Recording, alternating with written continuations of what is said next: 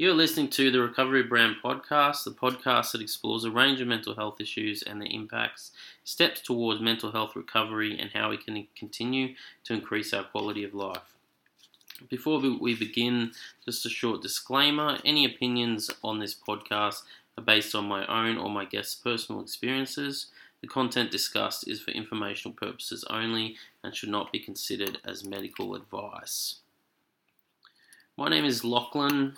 I was diagnosed with bipolar type 1 in 2002. I've had 3 major episodes involving mania and depression. These happened in 3 different states: Victoria, New South Wales and Queensland. The last one happened in 2007, 13 years ago. The aim of this podcast is to explore with guests a range of mental health issues from different perspectives and how recovery can be managed to live a fulfilling life. The first podcast is going to be a little bit different. My wife Bex is going to interview me. Hi guys. The topic today will be on bipolar. Now, we've been married 8 years. About 8.5. 8.5. We met after my last episode, so Bex missed out on the worst of it. Yes, I did miss out on that experience. So I've done a bit of my own research into bipolar and mental health. And here's what I found. Bipolar disorder is a serious lifelong mental health condition which features pronounced mood swings. The condition was formerly known as manic depression, with the Australian Bureau of Statistics reporting that the condition affects 2.9% of Australians aged 16 or over. Or you could say 568,000 people. Another interesting mental health statistic is that 54% of people with mental illnesses do not actually access any treatment. This is worsened by delayed treatment due to serious problems in detection and accurate diagnosis. And the proportion of people with mental health issues accessing treatment is half the amount of people with physical disorders. So that's quite an interesting fact. Yeah. So that's what I found out when I was looking at mental health issues and bipolar in particular. But it would be great if you could tell us a little bit about your condition and what it means to you. Yep. So my condition is bipolar type 1. So bipolar type 1 is when you have extreme... when you become unwell, you can have extreme mood swings of the peak being mania and the lows being clinical depression, suicidal depression. So there are actually 3 types of bipolar. I found out that just recently, actually, in America, there's even 4 types of bipolar now. So says according to the one statistic that I got, according to the American Psychiatric Association, there are 4 major categories of bipolar disorder: bipolar 1 disorder, bipolar 2 disorder, cyclothemic disorder, which is bipolar 3, and bipolar disorder due to another medical or substance abuse disorder. So with bipolar type 1, bipolar type 1 consists of mania. It consists of hypomania, and when you're in the hypomanic stage, that's the stage when you're very creative. You basically feel on top of the world, but it kind of gets too much. It gets out of hand, and that's when the mania comes in. And if you leave mania untreated, that it can... What happened to me is that I ended up in psych wards. So have you got any stories to give us of sort of what happened with your mania? Oh, well, I mean, when I was at the peak of bipolar, when I was going through, a big manic episode in 2006, I basically started seeing things that weren't there. I was seeing footprints in the sand that I was walking next to that weren't actually there. And yeah, that would have been a bit unnerving. Well, I was on top of the world, so I didn't care at the time. But yeah, so bipolar type 1 is extreme highs and extreme lows. Bipolar type 2, from my understanding, is it can be extreme lows, but only hypermania. So it doesn't actually hit the full-blown mania phase. That's the difference between type 1 and type 2. And cyclothemic disorder, bipolar type 3, is actually quite similar to bipolar 2, and it's very hard for psychiatrists and mental health professionals to diagnose. And distinguish between the two? Distinguish between the two, yeah, absolutely. They're quite similar. So maybe that's why I've only actually heard of the two types. Yeah. And you said there was a fourth type? Yeah, so I just found out that the other day that there's bipolar disorder due to another medical or substance abuse disorder. I don't know enough about that, but that may be something to do with, I guess, when during my second episode, I ended up in Ryde Hospital in Sydney. And a guy who came in the same day as me, we became good mates in hospital, and he came in with a drug-induced psychosis, and I thought he had bipolar because he presented all the symptoms, but it was actually a drug-induced psychosis, and he didn't get diagnosed. And in Melbourne now, in Victoria, that's what they do. They don't diagnose you on your first. Okay. If it's a drug-induced psychosis, especially, they basically are quite, I think quite reluctant to diagnose. I suppose once you've got that label, it's hard to sort of get rid of it. And so I suppose if it's just one-off episode, like your friend. Yeah, exactly. And so that bipolar type 4, that may even just be an American thing, I don't know. But yeah, it could be something similar to like a drug-induced psychosis. I'm just putting that out there. So I suppose all of these sort of traits that you've talked about, or sort of like experiences that you've had with your bipolar, like how would you say that the diagnosis has impacted your life? The diagnosis has impacted my life significantly would be an understatement. I think there's a lot of a stigma that can be attached to the diagnosis with any mental illness, with any mental health issues. I think it's better. I think the stigma is gradually being reduced over time. But yeah, look, my day-to-day, I have to get like 6 to 8 hours sleep a night. Otherwise, if I start losing sleep for 3 to 4 nights in a row, I start getting racing thoughts, and I'll have to take extra medication to basically just knock me out and get me to sleep. Because what happens with me is, in my brain, is that I don't eventually get tired the more sleep I lose. It actually goes into reverse, so my thoughts start racing even more, and that's quite characteristic of bipolar and mania as well. So would you say that would be a trigger? Like if that was to happen, you'd think, I'm becoming unwell, or? Yeah, absolutely. I think for me to become unwell, it would probably have to be, over a week period or a 2-week period of really bad sleep and kind of a temporary insomnia, and that's when my waking state starts turning into my dream state. And so it's you can't decipher. In the peak of mania, it's very hard to decipher between the two because you've lost that much sleep, basically. Are there any other sort of warning signs, or?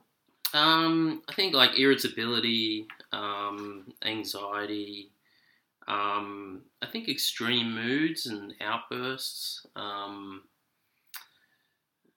and Yeah, I think there probably, I haven't been unwell for quite some time, so I'm just trying to think back to when I was unwell and what were some of the main things, but definitely like pushing loved ones away, and getting really angry at loved ones. Um, yeah, I remember one time, and I'm still ashamed of it, about screaming at my sister when I was unwell, in 2006. And I always had this rule that I would never, no matter how full on my emotions got, I would never ever lay a finger on anyone. And so when I would talk to people and felt like I had 1,000 volts running through my body, I'd have my hands behind my back, and I would. That was one rule that I always kept, and because my emotions were so extreme. But my voice at the time, my voice was a weapon, and I really used my voice, and it really hurt a lot of people. I really pushed a lot of people away, pushed a lot of friends away. Um, Fortunately, my family stood with me. And yeah, but there was one time when I absolutely blasted my sister, and she just stood there and took it all, and it was quite amazing the way she did that. But she must have been aware that you were unwell, so yeah. But to have an understanding family is a very positive thing. Yeah, but I think when I was unwell, I definitely tried my hardest to push them all the way, and they stuck with me. So I'm very lucky. Yeah, very blessed, very grateful. So that sort of brings me on to sort of, obviously your family didn't have any stigma about mental health because they loved you and they cared for you and wanted the best for you and were, happy to support you through everything. But do you think that that there is still a lot of stigma around mental health? Yeah, I think that's a great question. Like, I think there is definitely. I think the rise of social media and honesty opinions has played a key part in breaking down the stigma with mental health issues, and yeah, definitely. Depression has been on the rise. Depression and anxiety has been, two of the fastest growing conditions. So a lot of people talking about them a lot more. I think it's once you start a conversation and you realise that you're, maybe not the only person that is easy to talk about it. So maybe the rise in social media, obviously has been a positive thing where people are able to sort of voice their opinions. Yeah. Or their sort of... Yeah, absolutely. And I think, my first episode was in 2002, and since then, it's amazing how far we've come in terms of reducing the stigma, but there's always a long way to go. With stigma, though, I think stigma is an interesting one because I don't know if stigma will actually ever fully go. When I say that, I mean, mental illness will always stay complex and mysterious to many, and the only way stigma will reduce is as if people are curious about what it is. Yeah, that's a good point. So the curiosity will hopefully lead to learning, and this will hopefully break down barriers. But it's probably also a fear of not knowing sort of how to handle it, handle a situation. They don't know quite what the person's going to do, or it could be sort of quite confronting to people if they've never seen it before. Yeah, absolutely. I think, I hope stigma can make people curious. I hope people can make people curious about mental health and to learn more about mental health. I don't necessarily see... I don't know, I see stigma a bit like a double-edged sword. I think it can be a really, really bad thing for society. But, yeah, I think if it can...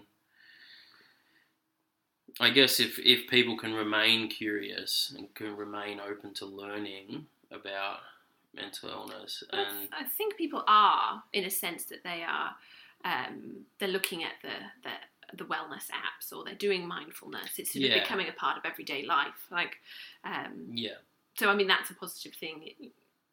Is there anything that you do that you put in place to manage your mental health? Yeah, absolutely. Like, I've been putting in building blocks and stepping stones for since 2007, really,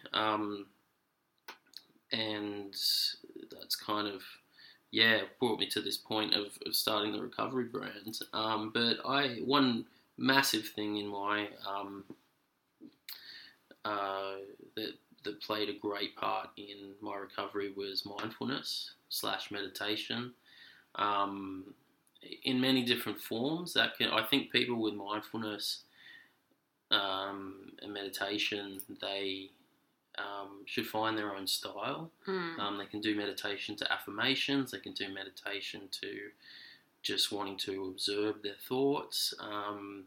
They can do meditation in nature.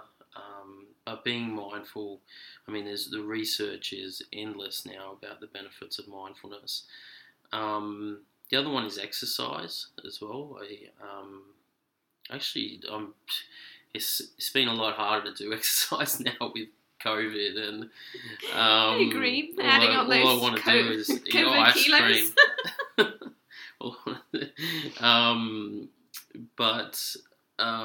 Exercise is a great one. There's stuff on the blog too that I've put up. In identifying your toolkit. Assertiveness has been a big one as well, and learning how to effectively communicate with people, active listening to people, and also mindfulness, I guess, is highlighted this as well. Observe when I may be coming a little too extreme, and I think I've got a good grasp on that these days. Yeah, and I will pull you into line if you don't. Exactly. You'll pull me in the line if I am. But yeah, those are a few things. So what? Talking about your toolkit and your blog, and obviously you've started this recovery brand. Like, what would you say recovery looks like to you? Well, recovery, there are so many different versions of what recovery means and definitions of recovery. And one good one I found, but it's quite long, was from the government health website, Vic Government Health website, and that was from the perspective of the individual with mental illness. Recovery means gaining and retaining hope, understanding of one's abilities and disabilities, engagement in an active life, personal autonomy, social identity, meaning and purpose in life, and a positive sense of self. Now, I think that's huge. Like, that, there's so many things in there that could be unpacked. My version of recovery is really simplistic. It just means recovery equals functionality. And everyone has their own version of recovery, but they have to find what, how much functionality it is to them. Recovery can't be told by another person. It can't be defined by another person what someone else's recovery is. It's up to the person. That's why I just simply leave it as functionality, because it's the only thing I see which can actually help me. I put functionality to myself and I go, well, it's something I can grow on. It's something I can always set goals. I can always set goals. I can always be higher functioning. I can always be at a better place. I can always be moving forward, basically. Yeah. Whilst also living in the present, obviously. But so it's very simplistic, but I think that's a good one. That works for me. Because then you're not setting a precedent of sort of what people have to aim for, and it can be sort of... Exactly. When you're spot on, like I've worked in the field of mental health for a few years, and I worked in mental health as a peer support worker 10 years ago, and the recovery was just thrown around left, right, and centre, and nobody knew how to define it. Nobody knew how to, people came up with ways of defining it and writing it down, but no one really knew what it was. Yeah. And that's because it's being perceived as something that's so hard to achieve. But if we say functionality, that can be either something that starts at grassroots level, can start, or it can be something that can be at a very, high functioning level. Yeah. And so I think that's quite a nice thing. So if you're saying functionality at each stage, if you achieve something, you can celebrate it. I don't think we celebrate people enough. Yeah, and I think functionality lets people define what it is for them, and it gives them a starting point at least. I hope that's because having these wordy sentences and descriptions, like that one I just said from the Vic Government Health website, it's great, but it is so individual. It's such an individual thing, and people need to define what it is for them. That is true. So, do you think that COVID-19 will have a large mental health impact on the world? Get going on the COVID. Yeah. Just gear change. Gee whiz. Do I think it will have large mental health impacts on the world? Yes, absolutely. There are already reports on the impacts coming out. I know ABC News did a thing last week, I think, all week on mental health, and that was related to COVID as well. But yeah, I think with mental health, when there's a recession, pandemic, what have you, the response to mental health can come after physical health. Yeah. So it's almost like mental health has a lag effect to it. We're going to see the mental health effects for a long time, to come basically from this pandemic, and they're harder to define where they, like a physical health or there's contact tracing. You can find out where you got COVID from, or DHS can find out where you got COVID from. But with depression and anxiety down the track, you can't define where you pick that up from, but you kind of know it's come from COVID. So, but I also think that a lot of people might not be, maybe if they haven't had mental health issues before, they won't know what to look for. You've got warning signs and triggers, and you know how to look after your mental health, and you do mindfulness. But what happens if somebody hasn't had that? Hasn't researched that, hasn't been looking after their mental health, it'll just sort of turn up, and they won't know how to deal with it. Yeah, absolutely, and it's an incredible. It can be an incredible shock when something like that does happen, and it was an incredible shock to me. And it took me some time to identify my triggers, and to actually start learning, gaining insight into my condition and how to manage it better. So yeah, it's almost like an initial shock, period of shock when you first get hit with something like that. But in saying that, there's so many great tools out there. There's so many great services, mental health services out there. There's so much on recovery out there, and it's absolutely possible to recovery from major mental illnesses or functionality, should we call it? Functionality. But I think, going back to your question, I think the reports of mental health and stuff kind of always comes after the physical health period. So we're going to be seeing the physical health impacts of COVID for a while, and the mental health stuff is starting to come out now. But yeah, it's definitely impacting a lot of people on the mental health side. So we just have one final question.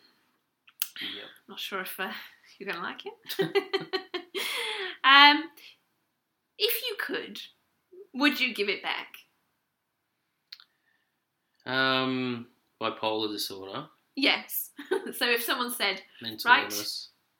you don't need to have bipolar anymore. That's it. I can wave my magic wand and it'll be gone. Would you, or would you keep it? I've actually thought about this a lot, this question, over the years. And I keep, there's times when, short answer is no. There's been many times when I've been suicidally depressed and in incredible struggle and been, wanting to give it back. But in hindsight, it's given my life a lot of purpose, and I think we've got to keep going. We've got to keep moving forward. We've got to, we've got to forgive the past. Yeah. We've got to,